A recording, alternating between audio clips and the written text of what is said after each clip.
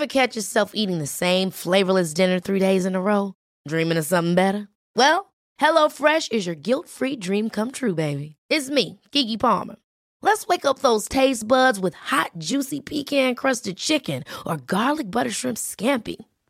Hello Fresh. Stop dreaming of all the delicious possibilities and dig in at HelloFresh.com. Let's get this dinner party started. I'm Sandra, and I'm just the professional your small business was looking for. But you didn't hire me because you didn't use LinkedIn Jobs. LinkedIn has professionals you can't find anywhere else, including those who aren't actively looking for a new job, but might be open to the perfect role, like me. In a given month, over 70% of LinkedIn users don't visit other leading job sites. So if you're not looking on LinkedIn, you'll miss out on great candidates like Sandra. Start hiring professionals like a professional. Post your free job on linkedin.com/people today. One size fits all seemed like a good idea for clothes. Nice dress. It's a t-shirt. Until you tried it on. Same goes for your healthcare. That's why United Healthcare offers a variety of flexible, budget-friendly coverage for medical, vision, dental, and more. So whether you're between jobs, coming off a parent's plan, or even missed open enrollment, you can find the plan that fits you best. Find out more about United Healthcare coverage at uh1.com. That's uh1.com. This week we have the incredible Lucy White from Wisco and White bringing a little slice of Italy to the studio and your ears. In this episode, you'll soon realise why we consider Lucy the epitome of just believing in yourself, going after that dream, and how to be patient when playing the long game of entrepreneurship. There's a good reason we both have Lucy in our network, and you're about to find out why. I don't care if you're listening to this and it's 10:30 on a Wednesday morning. Get your Aperol Spritz ready because this is going to be a ride. Let's go, team. It's really cute stuff. Should we start the episode, or should we just... Let's keep watching. No, it can't be for us. It can't be for us. You ready to roll? Oh, we need to turn that heater off, don't we? Yes, we do. Oh. I'll turn the heater off. Hold on. Lucy's like, I'm going to shiver. Maybe I should. I'm going to keep this jacket on, I'm sorry. Right. Okay, we're rolling. I'm just going to kickstart. Oh, we actually are rolling. Crikey, we've been rolling for 1 minute. Yeah, that's how we do it. And I'm going to kickstart the episode with I just want to play the kind of voice notes that I get from Igor here. No. Here we go. Are you ready? Look at my body, boy. Look at my body, boy. Look at my body. I'm so hot. You got me. That's the kind of relationship we have, isn't it? Eh? Every time there is context with them. Every time I ring Igor, he sings to me down the phone, and I think two things: like one, this is weird, and two, what must his wife think when she's hearing him in like a side room? Thank God singing. he's texting you and not her. Yeah. We've got that kind of relationship, though. Yes, we do. You know, it's yes, fine. We it's fine. do. Welcome to another idea. Podcast Igor. for creatives and entrepreneurs. We're not getting any slicker at doing these intros, are we? But it doesn't matter. It's great. If you're here for the first time, welcome aboard. It's great to have you. If you're here and you've been here before, great to have you back. We're a podcast for creatives, self-employed, entrepreneurs, wherever you might be, looking to just level up their businesses. Yeah, that's it. So if this is your first time, as we said, massive welcome. And yeah, do your clickety thing. Do your clickety sharey thingy. Yeah. Please share, please subscribe. Blah, blah, blah. And yeah, we're ready to roll in. Yeah. Are we ready to roll in? I'm excited today. Yes, I'm excited. Literally, me and Sam were prepping yesterday and the day before, and we were like, yes, we've got this. Well, I called you yesterday, and you went, I've got so many questions. I've got so many questions for Lucy, to the point where I was like, I haven't got any. I'll just let you. I'll let you just take gonna it. chat and see where it goes. So Oh, Lucy White is in the building today. Yeah, from Wisco and White. Hello. Lucy. You're going to need to sit way closer than that. Yes. To lean in. Yes. Hello. That's it. Yes, much better. We haven't even done a mic test. Do you want to just do a 222? 222. Yeah, that's good. I like it. Nice. Thank you. Welcome to Barbados, as it's not as commonly known. Yeah, I'm getting to know it. It's not as glamorous as Italy. It's certainly not as warm as Italy at the moment, is it? In here. No, I mean Italy's got cold now finally, which makes it a bit more manageable being back in England. But it's pretty chilly here today. Where do we start? Can I start? Yeah. Yeah. Look at that. Look at me. I'm going to move your microphone. It just needs to be like that, right? 'Cause that little message intro gave me a really good insight into things, and I feel like it perfectly leads on to a little card that I've got you both. Oh, yeah, look at that. Addressed to both of us. So it's like a happy day. Yeah. Yeah. So it's first guest to bring us a card. Well, this time exactly 1 year ago, I came here, and another idea was literally an idea on a board, and you guys had spent the whole day scribbling about it, and you've done it. We had, yeah. It's been a year. I think 10th of December was the first recording we did. Yeah. This was official Scribble Day anniversary. Yeah. Amazing. The most iconic couple. That's what the card says. To the most iconic couple I know. How great is that? Oh, thank you so much, Luke. Honestly, you're amazing. Just for a bit of background and context, we've been talking, haven't we, for a good few years now through meeting at Josh and Elsa's wedding, and just I think there's like just a mutual respect and connection there about business and running a business, and I think you're my kind of like sort of soundboarding person that I go to when I'm doubting myself or worried or I've got an idea, as well as you, Igor. Don't worry, it's not just I'm not jealous, Lucy. I'll get jealous. I'll never get jealous anyway. You just think you could have been sat here instead of Igor, because we started doing we need to stop this conversation. Yeah. I was too busy. Oh, you were too busy. We started doing like a little Instagram live thing, didn't we? Yeah. Like in 2020. Yeah, loads of ideas. Well, it's just another idea. There's so many ideas and so many routes. And fast forward a couple of years, and here we are, 30 or so episodes into another idea, and you are now an official guest on the podcast. But you were always going to be. I think you were one of the very early people we reached out to. You've just been so busy over the summer, we haven't been able to pin you down for a date. Sure, thanks, but here guys. You are. Thanks. Here you are. Very happy to be here. So, just tell us a little bit about you. Just who is dreaded Lucy? question. Yeah, who is Lucy White, and what do you do? And Okay, well, what I do is easy. I plan weddings in Italy, so that's an easy one to nail. So I run two businesses. One is called Whisker & White, which is a wedding planning business, and one is called La Lista, which is essentially a platform to help people plan their weddings in Italy. Probably talk about that more, but that's what I do. And this is a question I've had for myself, like how deep do I go and how quickly? Go deep. We're not here for the shallow Who is stuff. Lucy? A question I've actually only recently discovered, which is or I've answered. So I live in Dorking in Surrey, and I've grown up there, and over the last sort of 6 years since Whisker & White became a thing in my life, I've made Italy a big part of my life. It's a big passion of mine to travel and explore and do new things, and that's why I sort of am motivated towards that and do that in my business. Why Italy? What's the connection? How like at what point did you realise that Italy was going to be like the special place that it is to you? I went on holiday there. One time I think we went for my husband's 30th, and it was my first trip there, and I really liked it. Where'd you go? We flew into Naples, and we drove down the coast, and we went to Sicily, and we had a really nice adventure, and we love to travel, so it was just another adventure. But then we went back there in 2013 for my husband's dad's 60th, Granddad Steve, and that was the first Tuscan trip. Loved Tuscany. And then I got engaged a week later in Italy. So it just had all these nice feelings and connections. And the more I've thought about it, because I think about things a lot, I've realised that I am just so happy in Italy. There's something about, maybe you'll resonate, like you land in Italy and something happens. Like it soaks away problems, and you just kind of feel really grounded. And it's kind of a bit like going back in time as well, in a way. It's simpler life, everything's beautiful. It's just very lovely and romantic. Would you ever live there? Yeah, that's my goal. I'm more and more brazen about that now. Yes, I'm just trying to convince my husband to do it. So it's in the nearer future maybe to try and do that. So I think it's a happy accident, a very happy accident that I went there. I love Italy. I think I was probably 32 before I went to 32, 33.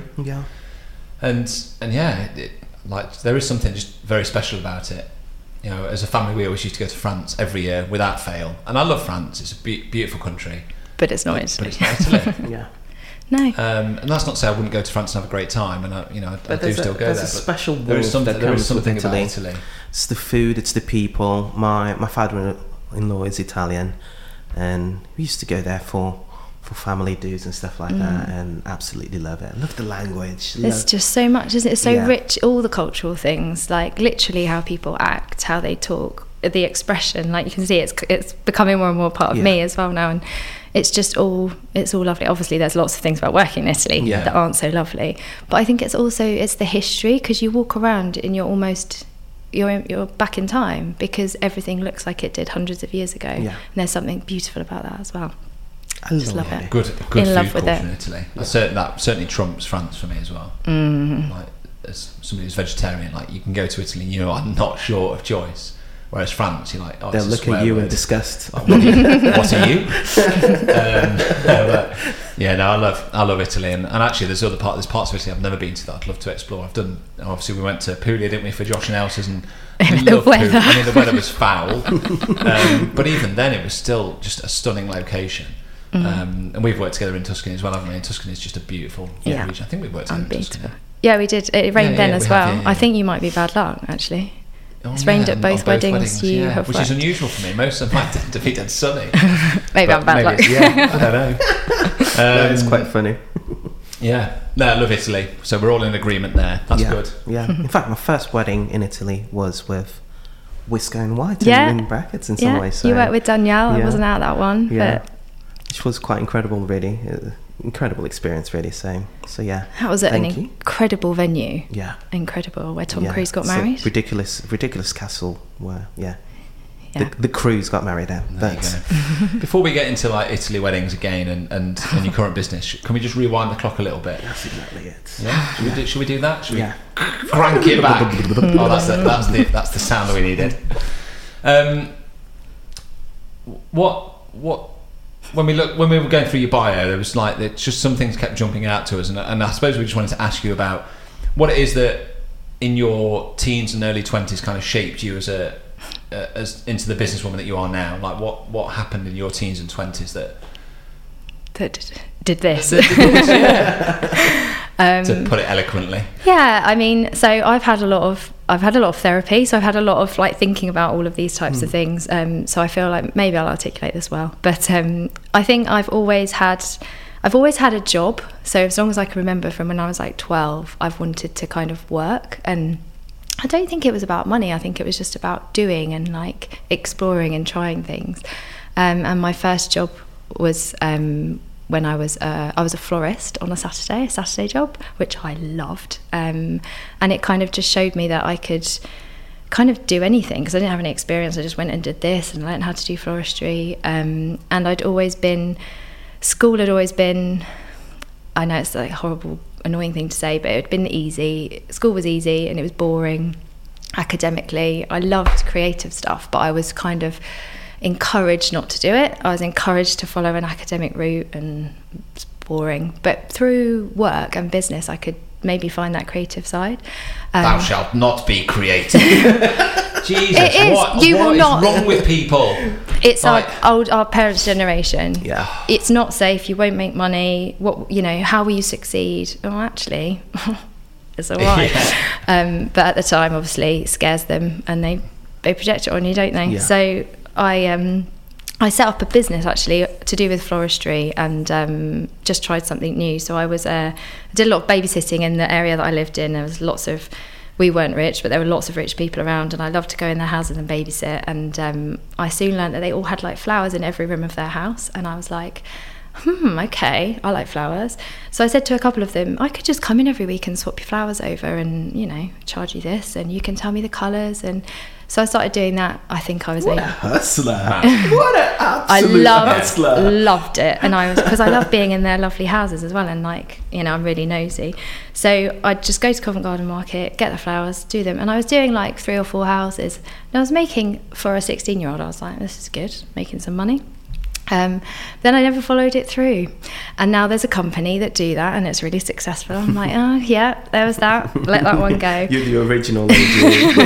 I like to claim it, but that just taught me that basically my dad was wrong, and that you can just make stuff up and go and do it and try it and have fun and maybe make some money out of it as well.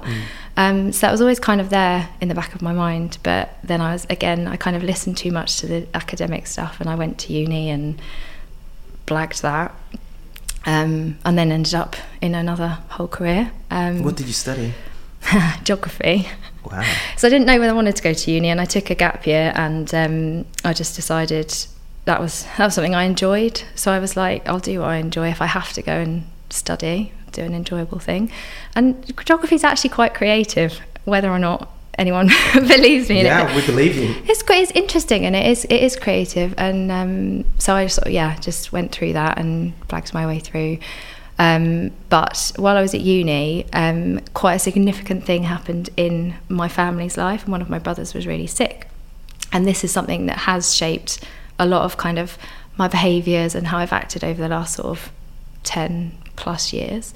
So that was a significant moment that people would call it trauma.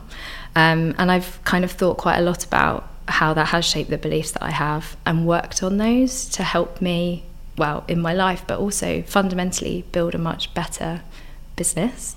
Delve into that if we want to. But anyway, I went on and had a career in marketing for like 10 years. I worked at Oxfam and Sainsbury's and all these big brands, and just worked through various marketing jobs. Also quite creative, really, marketing, like making stuff up, pictures and things, see what it does.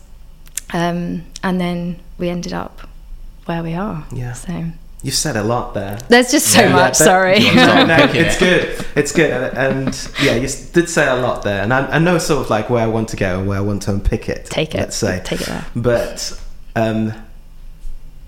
I'm known for doing my deep dives, and with you, I did my deep dive. And wow, you're incredible. What did you find? Did you Google the right person? Yeah, he was very excited about this yesterday, to the point where incredible. Yeah. I just find that sometimes it's just incredible to see people that do incredible things, and yeah, you are very interesting, and just the way you do life in general. But yeah, one of the first things that I sort of like saw was that you're quite prolific, or outspoken, or an encourager, let's say, about people that may have correlitis or DCM. and then I did my sort of like deep dive in terms of like articles for the British Heart Foundation and stuff like that you have done. But just talk to us about it a little bit in terms of, yeah, you kind of like, you touch upon it a little bit, but yeah, I want to dig deeper a little bit in there. Go? Yes, so I used to be so open about this, and was for a very long time. So I had a blog and everything where I talked a lot about my health conditions. You found the blog? Oh yes. It was a really, gosh. So how old was I? So when I was at uni, as I said, I was about 21. And I was in my second year. My brother, who was 18, had a stroke, and it was like a massive stroke. So he basically died a couple of times. He's alive now, he's fine. But lots happened, and he was kind of completely disabled, and he went on a really long journey to get better. And that was a complete shock to my whole family. And that is the kind of trauma that I speak of, because our family was just all kind of normal, everything's ticking along. Teenagers don't really talk to each other much, probably just punch each other when you walk past. Abuse, and then one day, Jack's in hospital, this has happened. And so that changed me and my life, and it changed all of my family as well. So being at uni and that happening was quite a moment, and I had to kind of try and get through my third year of uni and my exams while Jack was kind of living in and out of different places trying to get better. And I don't really remember like 2 years of my life while this was kind of happening. So I don't know how the hell I passed anything, but I did. And I've lost where I was going with it. No. At this time, I had like really bad tummy problems, and I thought it was just stress of exams and things like that. But it turned out I had ulcerative colitis, which is basically a problem. It's called IBD. It's a bit like Crohn's, and it can cause... It affects your intestines, affects your intestines. So it's basically, they just don't really work properly anymore, and they have kind of ulcers and horrible things going on. But the main thing it can do is it means you don't absorb your food properly. So like your nutrition and your energy can be really low, and you can... like lots can happen. So it can make you quite unwell. I'm really lucky, and I've never got too unwell with it. But it was really nice to know this is a thing, and this is why I feel so bad with it, and I could start to manage it. And I've done, how many years has that been? How old am I? Like 15 years now. And on that whole 15-year journey, I've just like taught myself how I need to live my life to kind of be stable and okay. So it's to do with like nutrition and movement and stress, which in this job is interesting. But at the same time, I also found out I've got the heart condition that my brother has, or had. He doesn't have it anymore because he's had a heart transplant now. That's incredible. Wow. This is what caused his stroke. But the heart condition that he had that caused his stroke, I have, and no one else in my family has it. So there's been a lot of kind of acceptance around having that, and the fear of having that, and if the same thing's going to happen to me. I'm still nervous, but I think largely over it. And he, he's recovered, he's better, and we've kind of been through it and got over it. But there's a whole thing about when you've got something and you've been through something, sharing that knowledge and kind of trying to help other people feel better that might be suffering as well, or help them get better. So for a long time I had a blog, just trying to support other people that had colitis. And these have been other things that I've actually started and wanted to do, never quite had the courage. So I even started a charity called Young Stroke Survivors. I've done all sorts of fundraising for all the different charities and things, but never quite fully got into it. But I think that's just because I don't really want to talk about it every single day. And I realised that as I talked about it a lot, and then I was like, maybe I can... An all-consuming thing in some ways, is that what you mean? Yeah, and when it's your actual... I think there's a way of... For a while it's like therapy, and it's helping you get better because you're almost processing it as you're going through it, and you feel like you're helping people. I think that's what you see. Obviously, having worked in fundraising as well, some of the psychology, but people do fundraising because it makes them feel connected to the thing, and it helps them process it, and then it tends to end. That relationship at some point ends, and maybe I just got to the point where I was like, I'm just fine having the stuff, and I can just I'll talk about it whenever, but I don't need to do it all the time. I talk a lot, don't I? I mean, Igor went straight in with that question that you didn't want to talk about, so that was great. The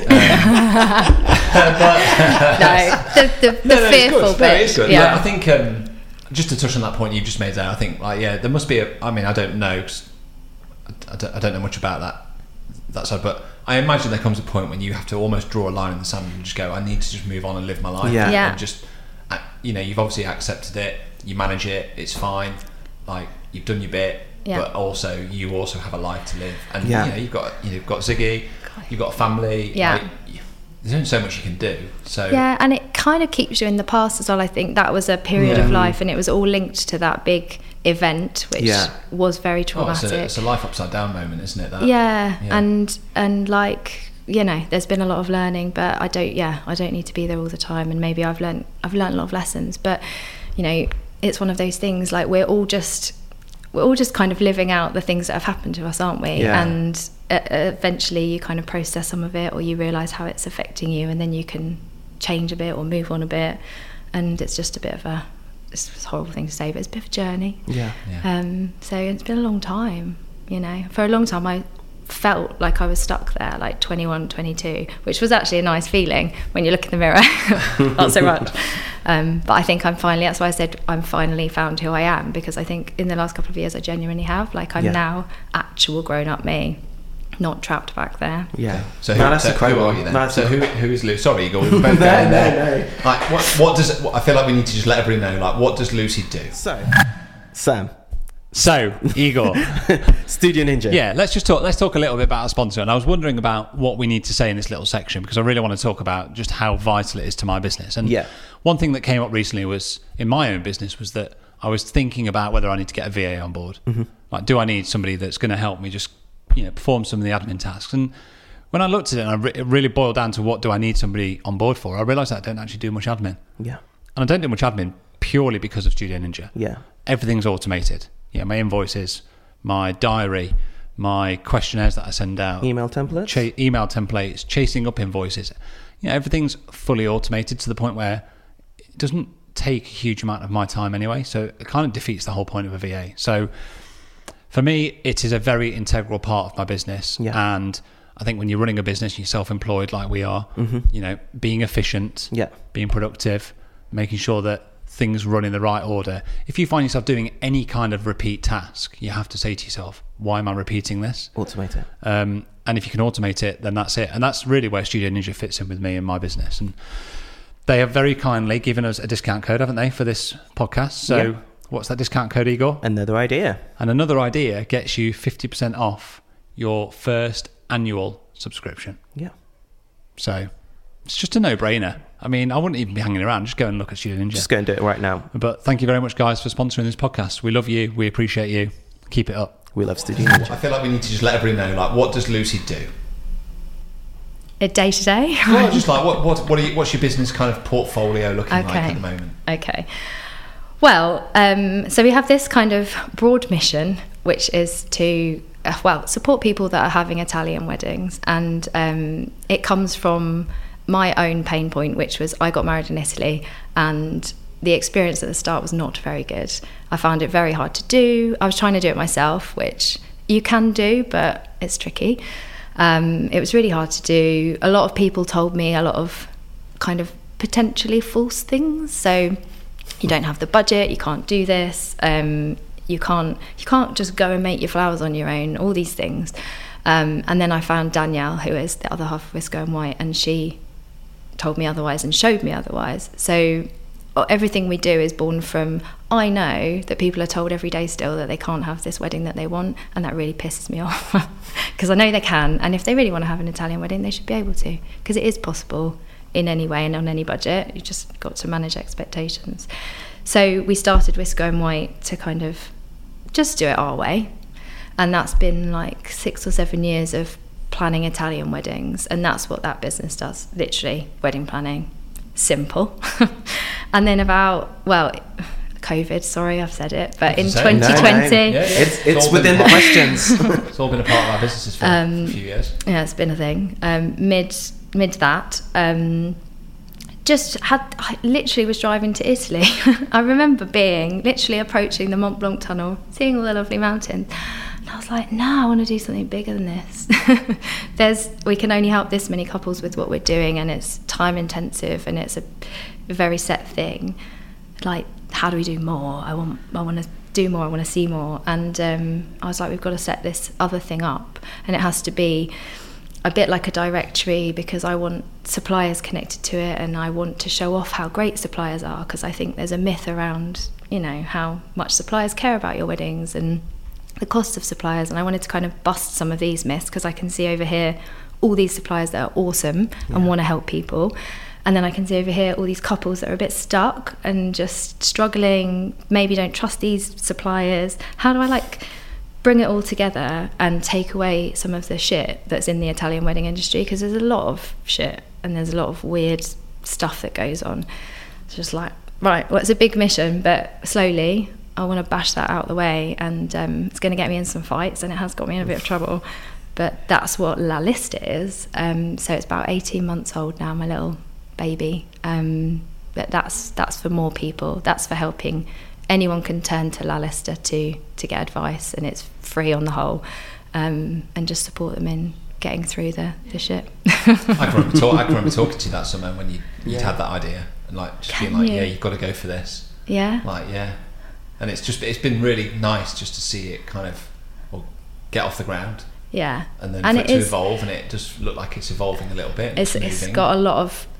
It's just been the COVID years. I know that it's a great idea, and I believe in it so much, but we just haven't had the time to dedicate to it. So now, this summer, COVID weddings, everything's kind of clear. We've got some time and we can focus on it, and it's exciting. What are your sort of like dreams for it? What are you kind of like wanting to dream big and kind of like, let's go? I think my number one goal is that any bride starting to plan an Italian wedding, the first place they look is La Lista. Amazing.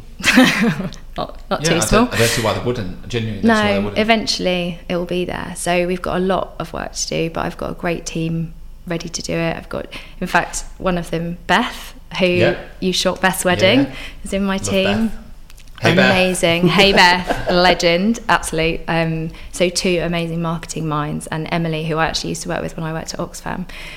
When I was doing one job where I made TV ads, she was the media buyer. So we used to work together then, and it's all come back round. She's now in my team. So I've got these amazing brains. We're all gonna take it. This year is the year for La Lista. Well, next year, but we're almost in next year.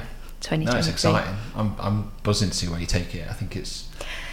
Do you know what I think it's done really well already, but I'm with you in that it feels like there's still a lot of room for scale and growth there. There's so much. It's a slow burner, and I've had to accept a lot, but also change the way that my brain thinks about marketing and strategy, because in my old job it was a very different thing, because I worked in massive companies and it was all done very differently, and the way I was almost trained to be a marketer was very different to how you actually apply it to, 10 years later. So what's changed then? So what did you used to do? How would you have seen that? So it was mass marketing. So, like our email database had 500,000 people on it, and it was very different, loads of different products. Can we get some of those? I know, I should have downloaded that. That's illegal. I wouldn't do that. Put it on a USB stick, slide it on the desk. Absolutely not. Data protection. But it was all about, it was just, acquisition, retention and engagement, same 3 things, but done on this mass scale, not very targeted really, and just so many different channels. And it was all very planned and rigid, and, targets, and just so metrics driven, which is great, and that still does apply to a small business. But I think what I've learned is, with my small business, so Whisker and White, when it started, I thought, I was like, why aren't I doing marketing? Do I not like marketing anymore? Why am I avoiding it? But I realised what I needed to do was just sort of let the business show me what it needed. I didn't need to apply a strict plan and be like, this is the target audience I'm going to go after, these are the channels I'm going to use, these are goals I'm going to hit. It was more like, okay, so let's sort of be us, talk about what we do in a very authentic way, and just see what happens a bit. And obviously that sounds really nice, but when you want to make money, it's a lot harder. It was fine then, because it was my side job. I had my full-time job, and this was just a fun learning thing, and I had nothing to lose. Now I have everything to lose, because it is my only job, and I pay people, and it's different, and that has sort of come with pressures, and it changes a little bit how you think about marketing. But as a kind of controlling person, an organised person, and with that marketing background, I've had to go, it's okay to just kind of let it go a bit and see what it does, and then let it show you, so get the insights back. So with La Lista, I found it so hard to be like, it's a slow burner, you just got to put it out there, and you've got to wait, and you're going to see what it does, who comes, what the couples are like, and then what they want from you, and then you give it back to them. Not, I want to make these products, I'm going to sell them to this person, this target audience who may not actually exist.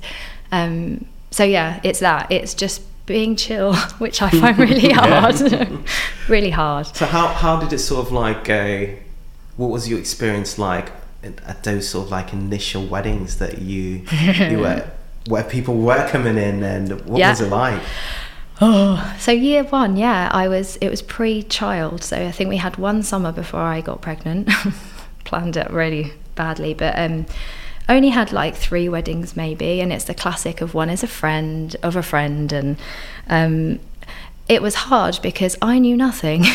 I knew nothing about weddings, and Danielle was basically like a mentor. So she, we knew when we started our business that we both had very different skills and experience. She was Italian weddings. She's literally done 1,000 or more. She knows how that works. I just didn't know. I'd only been to my own. And that actually had loads of mistakes, and it was, it wasn't the type of wedding that I'd organise now.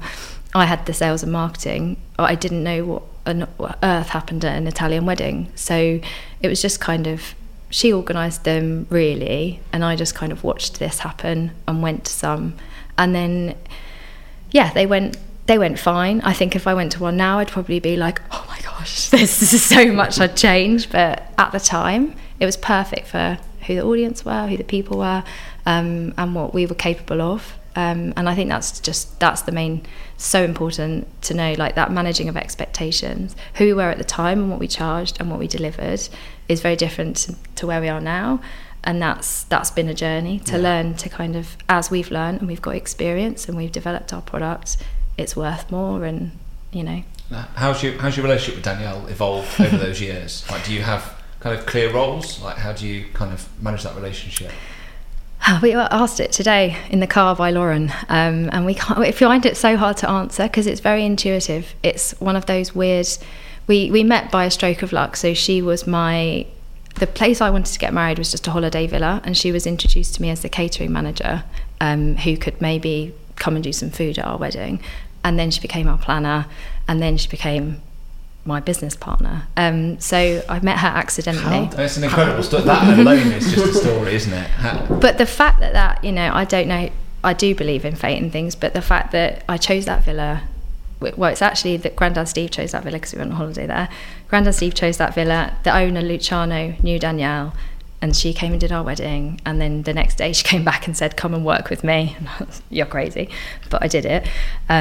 So all of that happening so naturally, and then we just genuinely just fit together. So obviously sometimes she annoys me and I annoy her, but we're really just, it's just like respect, and also I think accountability. Like we both make mistakes, but we both admit it and we just crack on. Like we're both so clear on our sort of vision and purpose. We're just like, sounds like me and Sam without the respect. Yeah, pretty much. Yeah. No, I'm joking. Gorgeous together. So what we've just always sort of gone with our strengths. So I know that she's great at that and I'm great at that, and then it kind of changed a bit over the years as we've learned stuff, and I've maybe, because I've learned more about weddings, I've taken more away from her remit because it was like everything, and built from seeing the weddings happen. We've built a really strong process, like a way of planning weddings, and we continue to refine that and change that, but that sort of dictates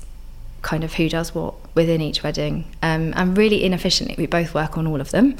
So yeah, I don't think it's a good business model, but it works for us because we both can bring our different skills and strengths in, and we just sort I think what's really stood out of just those couple of points there for me is this idea that you are very accepting of the fact that it's not going to be perfect from the start, or it's going to, but I suppose accepting of the fact it's going to evolve, and you're just going to let it guide you. That straight away is my big takeaway. But that is not me either. Like, that's not me. There's a lot of people either. I think a lot of people, when you go into a business, you have to drive it. You have to drive it. You have to have this business. You have to have this business plan. You have to have this strategy, this plan and approach. And anything that deviates off that means that it's not going right. But actually, that's where the magic is. You need to let it deviate. Yeah. You need to let it meander. Because that's listening. That's insight, and insight is everything. Yeah. And I am a plan and strategy person. Like, we have all the strategies, we have all the plans, but I'm ready to, much to the teams, like, they probably hate it, but I'm ready to tweak them. So yeah, I've made a plan, we've got a plan, but then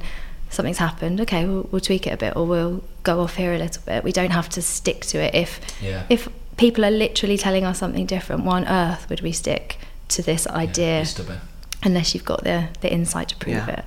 Yeah, so it's just listening. Like refine over time, isn't it? Yeah. What's going through your mind? I just wouldn't be able to let go like that. I need to kind of like have that plan and sort of like. But do you think if you've got it there, like the vision, and then you've got your plan, but then you're like accepting that it could go like that or it could go like that, so as long as you know that, then you got to be able to be malleable to see where things are coming from and everything else. So what's been the big change with Lalista? What have you seen, just to give us an example, where it started out to where it's kind of moving to? What have you seen as being that kind of that shift since you launched? Think of a good example. I guess maybe not a shift, but somewhere I've had to let go more is the idea that La Lista was going to be like this. It was going to have a huge audience straight away, because I know it's really good. So I'm like, why not more people kind of engage with it? Why don't they know about it? It's amazing. So we've only got like 5,000 followers on Instagram. We've been going for like 18 months. You know, part of me is a bit like, that's a bit low. But not like, so many of those followers are really engaged, and actually that's the important metric. I thought it was, I need 10,000 followers, but actually it's that 90% of them want to book a supplier through La Lista, or have booked a supplier through La Lista, because that's where the value is. They trust us, and then they'll want to buy other products, or they will book a supplier, so our directory can grow nicely and neatly. So yeah, that kind of letting it teach me. It's just reminding ourselves that like, one follower is a potential one customer. Yeah, like we're all guilty of falling into the trap, aren't we? Of going, look at those people with 1.2 million followers. Oh, we're failing. But actually, like you say, it's about engagement and connection between those followers and your brand, isn't it? And that's taught me so much. I'd rather have less people, and that's has been hard to accept, genuinely. Like, I have to tell myself and my team all the time. I probably say it more than anyone, but I'm like, but they're really engaged, so it doesn't matter. They don't need to be 10,000, 20,000. They just need to be doing the things. I'm sure it will be eventually. It's just I know it will. But yeah, it's working. So that, and also just how much couples want connection. So connection and community, how much they want connection with us, and in a way how easy it has been to kind of position yourself as an expert, because we all know more than we think we do, and once you start talking you realise, actually lots of people don't know this stuff, and they want to. So actually giving out, now I'm just not afraid of basically. Well, I think you said to me recently, one of the big changes you made was about shifting away from this idea that you were going to charge people to be in that directory, to actually just putting them on the directory. Just do it and make it a value. I think that was particularly the venues, wasn't it? I think the venues was yeah, a bit that's of a true. kind of we started off stumbling block, like trying to get them on board. But my lesson there was, well, this is a whole other thing, but in Italy they charge commission so when you book a venue they give commission to planners. I don't always agree with that. It happens. So it was really hard to build a directory where venues pay to be on it, because they're already siphoning off money to the planner, and it gets all political. So, okay, we've got this model, I'm going to make this much money by having venues. That doesn't work. What are we going to do? Shift it, let go, suck it up, basically, because it's not going to bring in this money, and just start building this, putting venues on for free.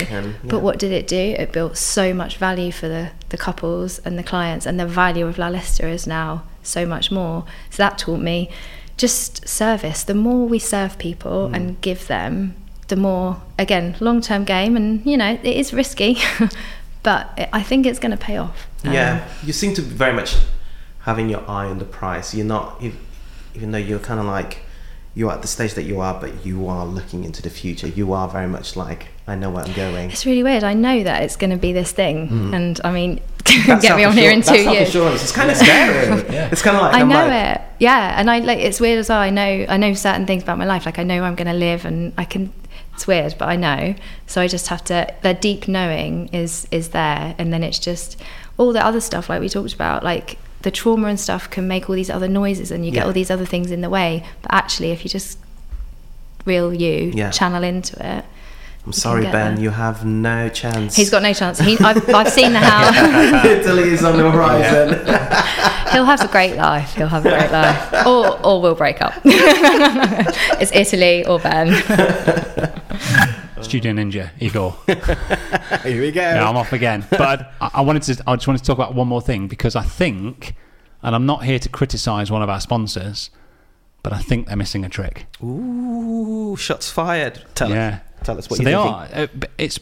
It claims to be designed by photographers for photographers, which it is. It is designed by photographers for photographers. So I'm not arguing that. But it's not just for photographers. That's it. So much I just more. think it's for anybody that's in a service-based industry. This piece of software is invaluable.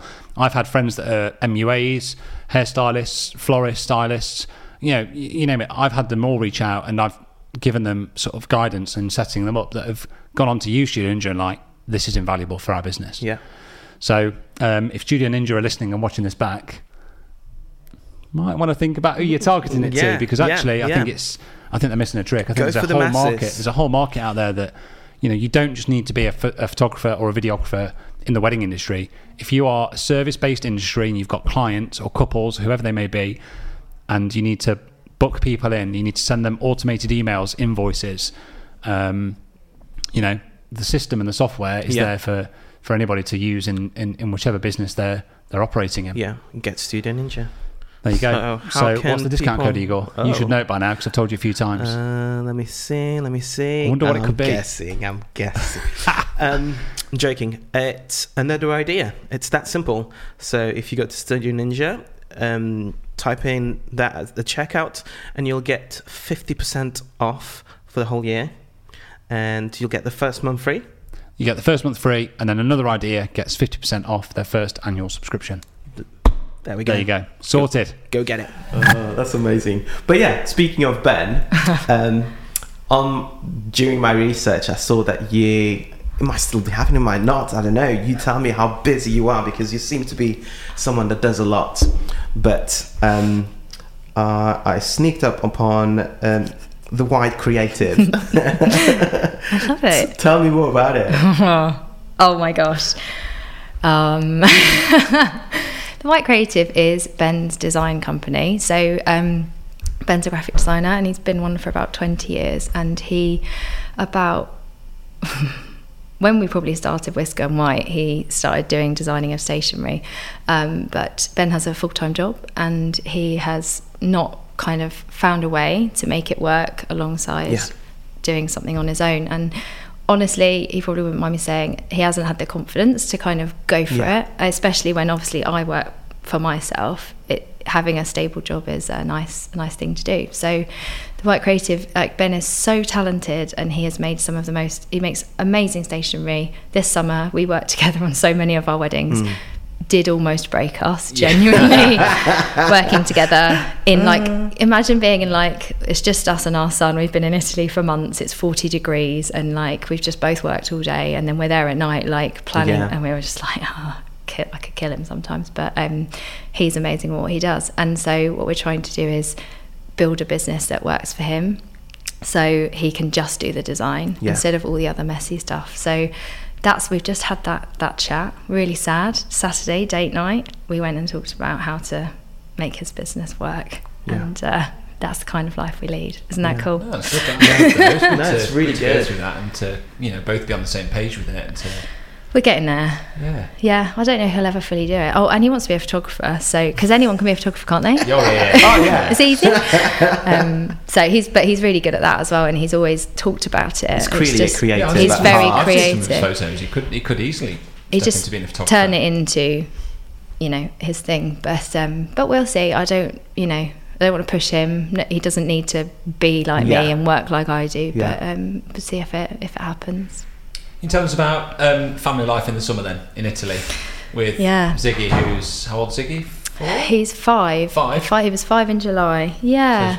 So what does a summer look like for the White family? Certainly not perfect. I think the Instagram perfect summer holiday does not happen. So every year that Ziggy's been around now, we've had a very different summer. So obviously when you've got a little baby, they need different things from you, and growing up to a 5-year-old, he technically needs less from us. He needs a different version of me. But also the business has demanded different things from me throughout all of these years as well. So the first summer we went for 6 weeks, and he was almost 1, and it's changed. So this summer we went for a really long time. We went for 4 months. Amazing. And it was probably too long. Lesson learnt. But we wanted to try out being there for quite a long time, and because we had so many weddings, we decided couldn't be away from my family that long, would hate it, so let's just all try and go. So we did, and Ben was allowed to work from Italy, and Ziggs just came along for the ride. And he had living the dream. He was living the dream. He was basically did he come back speaking Italian? He doesn't speak Italian, but he talks to himself, and he in his version of whatever he thinks Italian is, and his accent is on point. It's amazing. He just goes around blah, blah, blah, blah. That's great. Lovely. But yeah, by the end he was feral. He literally just wore his pants around. He was so tanned, and he had like, it was just like gorgeous. But he had a different life experience, because we took him out of school for 2 months that he should have been at school. But he, like, this summer he learned to swim really well, and you know, all the things that we got to go and do, and like being, you know, in nature every day, and it was amazing. But it was you only get that time once, don't you? Really? Yeah, I think so. It's before you know it, they're 10 and glued to an iPad and don't want to talk to you.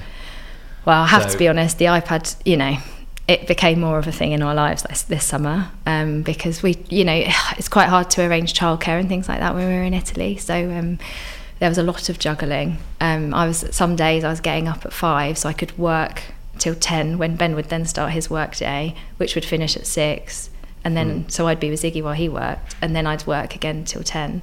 So, you know, that's the reality of this, what looks like, you know, being out there in Italy, but compromises. But you've got to do it. You've got to get up and be consistent and graft, get it done. One of my questions to you was, what batteries are you running on? Like, genuinely, when I talk to you and I see what you're doing, I'm genuinely amazed at how you can just kind of keep operating at like the level that you do. I am waiting for the burnout. So driven. It's not funny. You know, so many. You know, you really just are. Don't stop. Really are. But it's also massively inspiring, because I feel a bit the same. I'm always like moving and doing something. I think it's kind of like we said with Josh, who was here the other week, about being creative. Like, there's always this kind of on the go mentality of like, got to keep going, got to keep trying things, got to keep moving. And I don't know why. I think it's definitely something to do with what happened to my brother. I do think when you've experienced a life event, or you see how close death is, it's very morbid, but it makes you go, oh gosh, I've got a life, I've got to live it, I've got to go for something it. else, isn't it? Yeah. So that did definitely make me. They're a wake up moment, aren't they, as well? A little bit. Yeah, and maybe, you know, and it's gone the other way. Like, there were times when I did overextend myself, because I was just, you know, worried about time and things running out. But now I think I found a balance. But I mean, I am very efficient. I know I can just get a load of stuff done quickly and easily. But the rest of it is just, I do wonder, like with colitis as well. And I'm like, medically, I shouldn't really be able to do all this, but I don't know. Right. Yeah, that's incredible, absolutely incredible. And your favourite gelato? Stracciatella. It's stracciatella. It's like the vanilla-y with it's basically if you crush up a choc ice. You know, like when you were little, did you ever crush up chocolate and milk? It's like that, but so much better. And actually, no, this summer we had one. It was an orange latte with chocolate crushed up in. Did it have some Aperol in there? Well, no, that's another thing. Aperol is my favourite thing. Yeah, of course. But when you come over to Italy this summer coming, I'll take you to the actual best ice cream place you can. I think we asked Josh about this. What do you make of the Aperol trend at the moment? The Negroni trend. What's it called? The Stracciatella. Similar thing, but Negroni, but with Prosecco. Oh my god, I didn't know it was a thing. Just do it the right way. Just do it properly. Yeah. Don't mess around. Yeah. Any sort of like trends that you're seeing within the wedding industry in Italy, or? I'll be honest, it's a shit show. It's all not gone. The answer I was expecting. Okay. No. Trends, I mean, sadly, the main trend is that people are spending more. And that's partly out of necessity. Yeah. But I think partly, I just notice people generally seem to want to commit more money to their weddings now. Weddings have become even more of an event in life, and maybe especially COVID after. Exactly. I want to spend more on this. I want to have this experience, and because in Italy it's usually at least 3 days, it genuinely is like buying a holiday and having a truly like one-off. When are you going to be with everyone for 3 days ever again? So just kind of going for it more in the whole sense, and making weddings as kind of as much of an experience as possible. A lot of people say we want to have a wedding, but really we want to just kind of be with everyone for 3 days, and then we just happen to have a wedding in the middle of it. Yeah. But then they still go massive on that wedding and and big. Yeah, and just more fun. Everyone wants a fun element. You know, what can we do that's different? What can we add in that's really fun or really going to surprise our guests and something they'll never see before. So again, the experience of like sitting down and being like, this is the best table I've ever sat at, this is the best dinner I'm ever going to have, all of those things, they want it to be the best. As a photographer, I very much feel like, I get to connect with my couples quite a bit, really, in the sense of, you are there and you're invested in their day, aren't you? But you as a wedding planner, you're almost there from the beginning. How do you find that connection, and sort of like, do you like become best friends, and how does it work for you? Is it quite hard to let go at the end as well? I think about like the pressure as well. Like, do you like, because obviously couples have this expectation, don't they? I'm just thinking now about like being in your boat. Like, how would I feel? I think, how do you handle that pressure of? I always get told sure that you can deliver. Yeah, I mean, I always get told that I look very calm, and I think I probably do. Inside, not always, and it is actually quite an internal fight, because I'm an oversharer. I like to make friends with people and connect, but equally, in this job, you have to have some sort of boundaries, because otherwise, and it's no fault of the couples, but whatever you let happen will continue. So like access to you at certain times and things like that. But I just seem to, I don't know if we just attract the right people, because we are, I'm there on Instagram. They are going to like me or hate me. They're going to either be like, that she's not for me, or she is, so we'll have a call with her. But we just sort of get people. And Danielle has this as well, like this, I don't know if it's empathy or something there, that, okay, we get each other. And you're my people. You're my people, and I'm going to like this next 2 years of our lives planning with you. And again, I think I said earlier about expectations. As long as we've managed their expectations, everything is okay. But that's where the pressure comes. It's not even the wedding, it's that at every moment, have we been as clear as we can about, from the start, what's going to happen on this planning journey, what they're going to go through, what they're going to get from us. Because if any of that's unclear, that's where the dangers lie. And then obviously on the wedding day, we do so much to try and explain how that's going to be and what they're going to experience, and make sure that it, as close as possible, can match, so that again there's no sort of disappointment. And that's probably taking on a bit too much on us, because really you've got a set of deliverables of what your job is, and you could just do it. But I want them truly to have a really good time, and I get a bit maybe too into that sometimes. I care too much, and that's where I have to sort of look after myself. But the friend thing, we get on really well with, become friends with, and it is weird when it ends, because that is it. We've kind of got no reason to talk to them anymore, and seem a bit weird if you do keep trying to talk to them. Hi guys. I think you're really good at that. What's that? Just carrying on relationships with your couples. Yeah. From what I've seen anyway. Yeah, I keep in touch with a lot of them, just on, I always follow them. Yeah. I always just reach out, or still tag them 2 years down the line. I'll reshare an image and stuff. So I think it's important to have those relationships. Isn't but it's quite amazing for you, because you're not just there for a day. You build it before. But but it is. I think weddings are very unique, aren't they? You are in a like a pressure cooker kind of environment of a day that is unbelievably intense, and we'll spend 8, 9, 10 hours with a couple, and you feel like you've known them all your life. I come away from most weddings feeling like I've known them for 20 years. But actually, when you think about what a wedding is, it's about that journey of each couple, each individual, and they're coming together. You hear all the stories, you hear all of the memories that they've shared, and like you just come away feeling. I think you do if you have a certain level of empathy and awareness. Yeah. Some people don't have that, and I think that's where they often kind of maybe fall wrong. Short. I think one thing that we're good at is that we do connect with people, because we have that awareness and that empathy towards our couples, to be able to kind of just connect with them on a level that's way above just being a supplier. Yeah, and that's something that annoys me about kind of the Italian market. One of my things that I want to bash out, but is they are people. They're having one wedding, and they are individuals. They're not a number. They're not another wedding. They're real people, and they're only going to do it once. So bloody treat them like it. And it frustrates me a lot when that doesn't happen.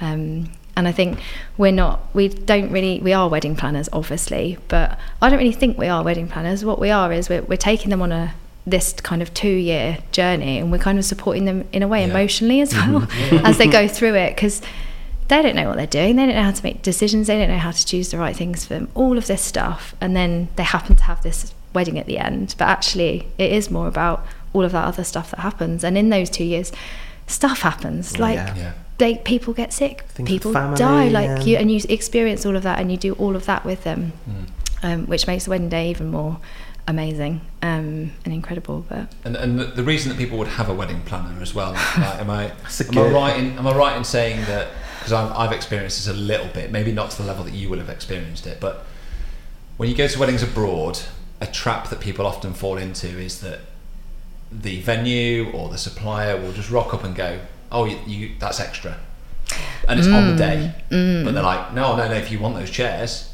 you have to pay for those. It's like, well, I've got the venue, surely I get the chairs. How often is that? Is it quite a frequent thing? Is it quite synonymous with Italy, or is it just generally a destination? I'm sure that must happen in France as well. So I don't really basically know. Give us a juicy story. Come on. Okay, so I don't know about other countries because I genuinely don't have a clue. I probably should. But how it works in Italy, I think it's just communication, and it's so simple. Like, if you've got costs and all these extra things, just put them in the bloody contract, and then everyone knows how everything works. But that does happen, and like, I suppose the grey area is that couples wouldn't know to ask for those costs, would they, or details? They would just assume. Right. So I suppose when you assume, you go into it on your own. Well, me and Danielle, literally, our number one thing is never assume. Yeah. Because when we've made mistakes, it's always been an assumption that one of us has done something, or anyway, never assume. So a lot of the time, I almost just wish there was like a template that all venues had to fill in, which is kind of La Lista, but fill all these things in, and then we know everything, and then people can make informed decisions. It's when I'm going to do it on my own. Okay, cool, you can go and find a venue. I'm going to go on this one. It doesn't really do weddings often, but it looks good. Cool. Okay, you book it. But because they don't do weddings often, they haven't thought about it very much. The venue haven't. And then they get further down the line, and the venue are like, hang on, I'm going to have to do some extra cleaning. That's going to be 500 quid. I'll tell the couple. Okay, so then they just randomly get asked for another £500, and then another thing and another thing. And now I think, my friend told me I should charge commission for this. So, okay, now I want to try and arrange the catering, because then I might get 10% commission. And this has genuinely happened to a couple recently, Helena and Blair, who used La Lista at the back end of their planning and tried to do it on their own. But all these stories she told me about this venue, and it happened, and it happens all the time. And you think you've asked the questions, you think you're doing the right thing, but things just happen and get added and added and added, and you kind of lose control. And because you don't know where the power sits, you don't want to lose the venue, you don't want to upset the venue. My favourite one from a destination wedding was a venue that supplied chairs, but on the day told the couple that you don't get chair cushions, you just get the chair frame. But if you want the cushions, they're an extra. Yeah. And you're like, is this a joke? No, they're deadly serious. That's so normal. But it's almost this approach, and I'm not saying it, not every venue's like this. I know this is, you could talk about this in any industry. Yeah. It's that approach of, we've got them now, we've got them here. Over a barrel, they're not going anywhere. If they want it, they're going to have to pay for it. I had a scenario this summer where I was at a venue, which is a very well-known venue, and it's amazing and beautiful and whatever, and we'd postponed the wedding 3 times, and we were finally having it, and we were like, it's wicked, we're here.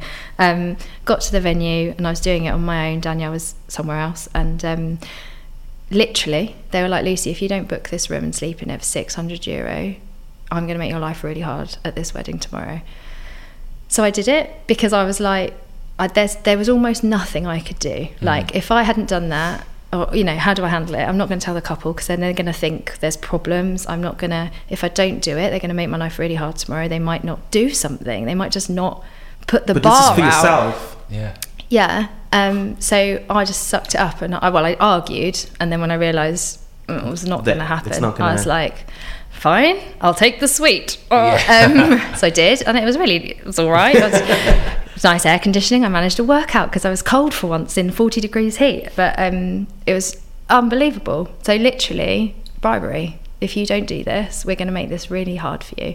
And that's partly a COVID problem. Like, they probably weren't making enough money. But that's their responsibility. They hadn't put their prices up. They hadn't charged us correctly. And eventually afterwards I did tell the couple, once the wedding was done and it was brilliant, I was like, they did this, and I don't want you to know, I don't expect you to pay for it, but just you need to know. And the bride paid me back, and she was like, it was all amazing, you shouldn't have to pay for it, here you go. But and now that venue, screw them, won't be going there again. You know, it's just craziness, but that is common, that type of thing. Short-term gain, long-term pain. Yeah, that's they it. Cost you now as a supplier. Shame on them, but anyway. I know these have been sort of like the harder things about your job, but what's sort of like favourite things about what you do? I love overall how creative it is, the fact that you can bring, with every element that you choose, you are being creative, you are creating a unique experience, and I love that, and I think it's underrated how every different person and element can make that. So you two would create different weddings, the atmosphere that you create as photographers, the way you shoot it, everything would make the wedding day different. So I like connecting with the couple, getting that, and then making it happen. But the best bit is just being there, because couples cannot understand how good it is until they're in it, and when they're in it, they're like, fuck, this is so good, and we're like, yeah, I know. I've known for 2 years, and it's really hard to tell you how good it is, but now you're here and you're doing it, and you know, amazing. So it's the watching it happen and seeing people experience it is just unfortunately that must be incredibly rewarding when you've been so invested for such a period of time. You very much sit back, look at what I've created in some ways. And it's when I have my spritz, actually. Or it's when I have the spritz after the ceremony. When does that kick in? It's after. So we have the ceremony. They've got married. Sometimes it's civil. So we've done it. They're married, and then we've checked everything. Everyone's happy. They're eating. We've gone and checked the table's finished. Right, we can have a spritz. And we stand there. and We have our spritz. And we're just like, we've done it, and we haven't done it. It's probably a great feeling. No, it's good, and that spritz it kicks. It has a little kick, and it's good. And then crack back on. We usually get about 3 minutes, and something happens, and we have to go and do it. But it's that moment. Yeah. So I love it. Oh, I want to be back in sunny Italy, having a spritz. So. Left field question. But what's the best band you've seen in Glastonbury? That's really weirdly just brought up a memory of having an argument with my friend about this at Glastonbury, and we were so drunk we stormed off with each other. It's not a band, and it's also a left field answer. One of my best memories is watching Stevie Wonder. Wow. Because I was very drunk, and I just cried a lot because I couldn't believe how amazing he was. What an inspirational man. But that was I've seen Beyonce there. I mean, she's my favourite. Yeah. How many times have you been to Glasgow? I don't even know. 3 or 4 times. I used to go when I worked for Oxfam. Yeah. We used to go for 10 days. We used to go and set everything up and do the... Oh, it's a perk of the job, isn't it? Well, no, it was... I couldn't do it now. I couldn't sleep on an airbed now for 10 nights. Imagine that. But we loved it. We moved in, and you had a separate campsite, and then you got there before everyone else. That's how you get your Glasgow ticket. Yeah, that's it. I'm applying for jobs at Oxfam. Oxfam volunteering. Yeah. It's a good gig, and it was amazing. They were like they were the heyday, heyday of life. Yeah, Glasgow days. Can I ask you about networking and support? And something that I think we have quite a bit of here and this is coming from. We spoke recently about just kind of seeking help and advice from you about my business. Like there were things that are in there in the back of my mind. I'm like trying to figure them out and piece things together. And within 2 or 3 minutes of talking to you basically made my mind up, and I was like, yeah, okay, I need to do that. So how when you're in business and you're self-employed, how vital and important is that kind of that support group or network of people around you, and how do you kind of control who's in that group? I still don't really have a big group, and I think that's somewhere that I've held myself back. I think I kind of probably had imposter syndrome for too long, and it kept me quiet and kind of not doing this. And the moment that has changed, which is mainly 2020 really, it's changed everything, because it's absolutely invaluable. Other people going through similar experiences but that have different skills and knowledge that you can just tap into and call up and that genuinely care about you. So I'm having a bad day, I don't know what to do, someone's there and wants to help and answer it. It's unreal, the level of support. And I think I'm still just building that. I've always been someone I've got a few really good friends, and I think that's probably how it will be in business as well. A few people that really connect with, the select really get chosen ones. but no, I'll see. There's loads and loads and loads of amazing and inspiring people out there. So I think it's just about like not keeping yourself to yourself all the time, isn't it? Just being able to reach out to and stay the in right kind of people as well, and like knowing when to cut someone or a group out of your life, because they bring one thing we see in our industry quite a lot is just like negativity in Facebook groups, and it's like you've just got to get yourself out of them. Just leave them. Don't need it. There's a couple of Italian wedding planner groups, and I mean, it's the other thing is it's a lot of noise. It's like how much noise do you want, and what noise do you want coming in? Like you say, the negative just needs this very specific support maybe, and that's where I'll get it. And but also coaching, something I know you're not sure about having a coach, but when we've talked, but I've had the odd coach, and I've had the wrong coaches, but at the moment I've got a particularly good one. Shout out to Nikki. I think it's taken me a long time to find the support I really needed, and she is it. And that is unreal. What does she bring to you? Well, she's a very different style of coach. So she's called Thrive and Life Business, and what she's actually doing is going really deep. So she gets to know you and all your issues, but then works out how they apply to your business. And that's what I need, because I know that there's so many limiting beliefs and things that are holding me back. So working with her, I mean, it's only been a few months, but it's amazing. And so that specific support is incredible, and genuinely I know it will be a game changer for me over time. It's quite hard to work that out though. Like I say, I've done different things and they've been wrong at times, and it's just, I guess it's again sort of insight, but from yourself, like your gut instinct, who's there, what do I need, and trying to work that out. It's tricky. Yeah. Would you ever get a coach? I've talked to Lucy about it a few times. I think I would. I find it hard to, if I'm being brutally honest, I find it hard to justify the expense, I think, at the moment.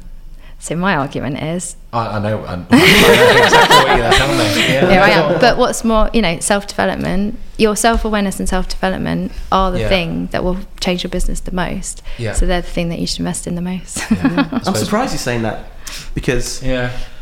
My excuse, and I'm not for a second saying I'm not right or wrong here. I'm just saying, I genuinely feel as though I have around me, and you guys are both included in this, I have 4 or 5 people that I know I can go to and say, right, I've got this problem or this idea, what do you think? And I always get like a really honest opinion. And I think as well, here's one of your strengths as well. You're good at sort of like reading a situation, explaining it, and sort of like listening to other sort of people's perspective. You're quite good at that. Yeah. Right. Whereas a coach usually tends to dig in deep and try and get things out of you. But I think that you in yourself. So you're saying I need a coach? No. No, I think one of your strengths is you self-analyze quite well. Yeah. Whether you know what you want to do with that self-analysis, that's a completely different story. But you self-analyze quite well. I can absolutely see the benefit of a coach. I genuinely can.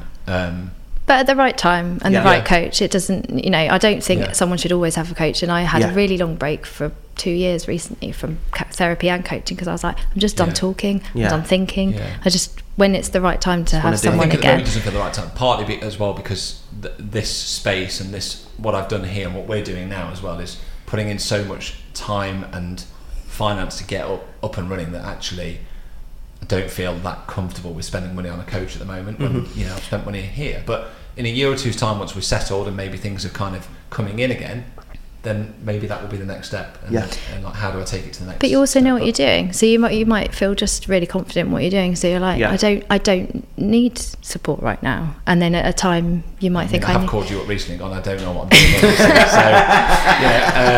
So but you do. You just needed to be told that you do.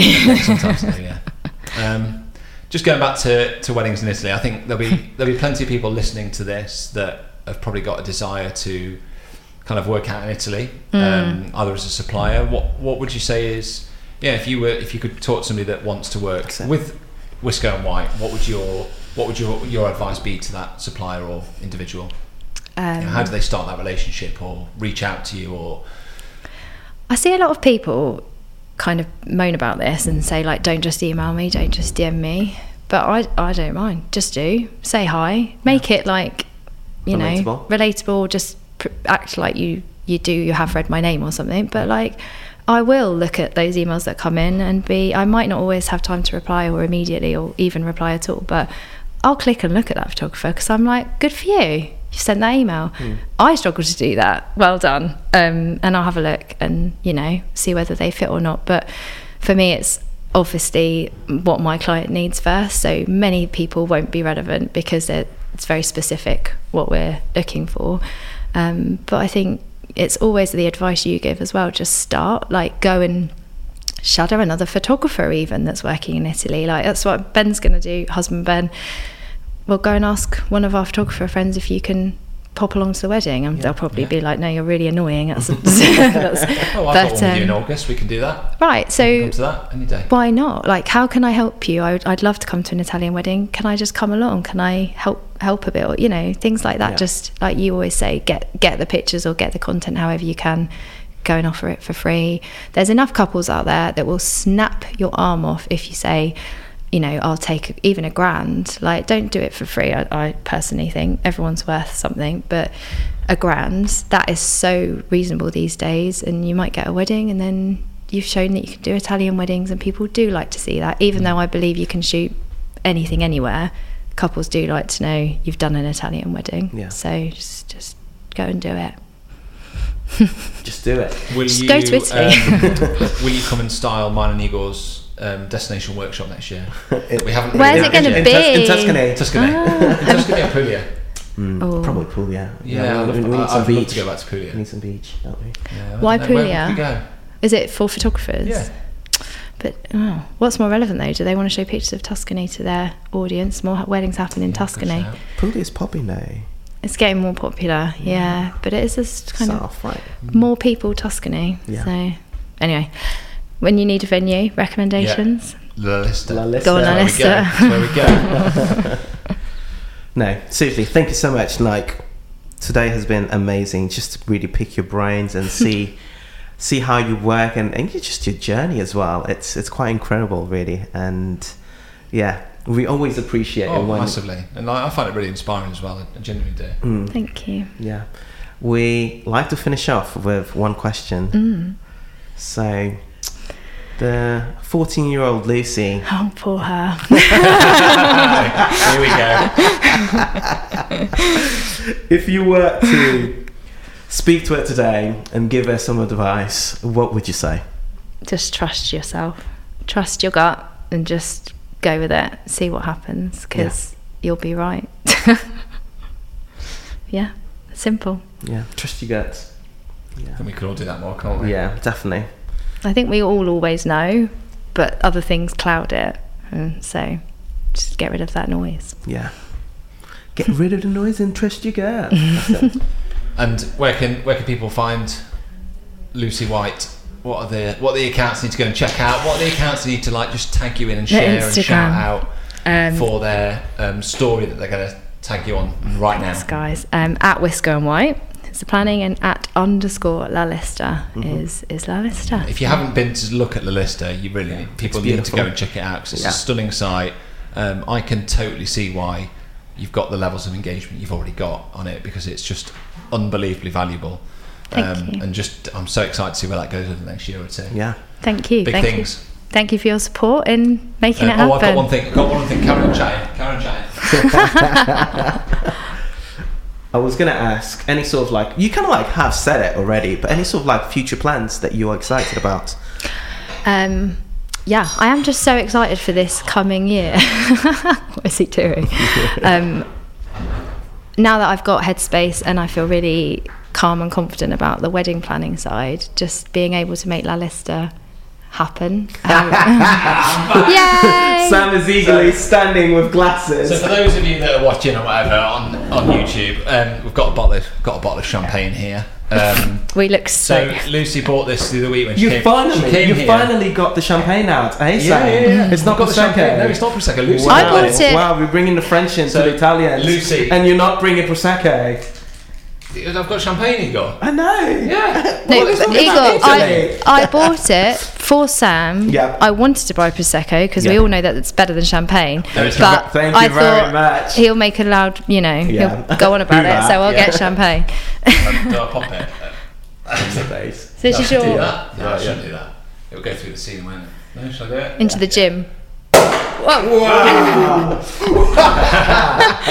So yeah, Lucy bought this and I was like, it feels only fair and fitting that when she's up here in a few weeks' time that we have a little drink, and it's kind of like a little Christmas party for us as well, isn't it? Oh, it's our little Christmas party. There's a few people in the office that are waiting to go for the Christmas party, so we need to just... I think it has officially started. We need to get this mocked up as well. I've made a bit of a dog's dinner of that. Yes, but you have. It's fine.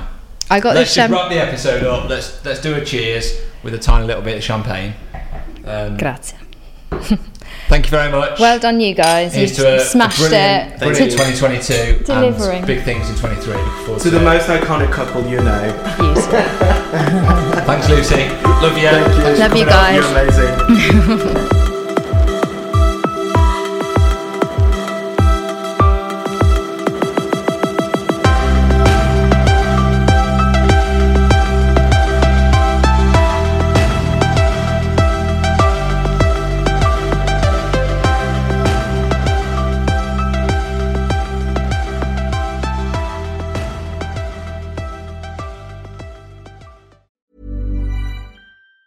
Ever catch yourself eating the same flavorless dinner 3 days in a row?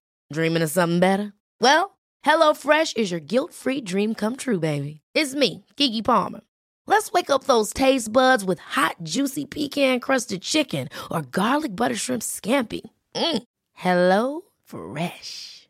Stop dreaming of all the delicious possibilities and dig in at HelloFresh.com. Let's get this dinner party started.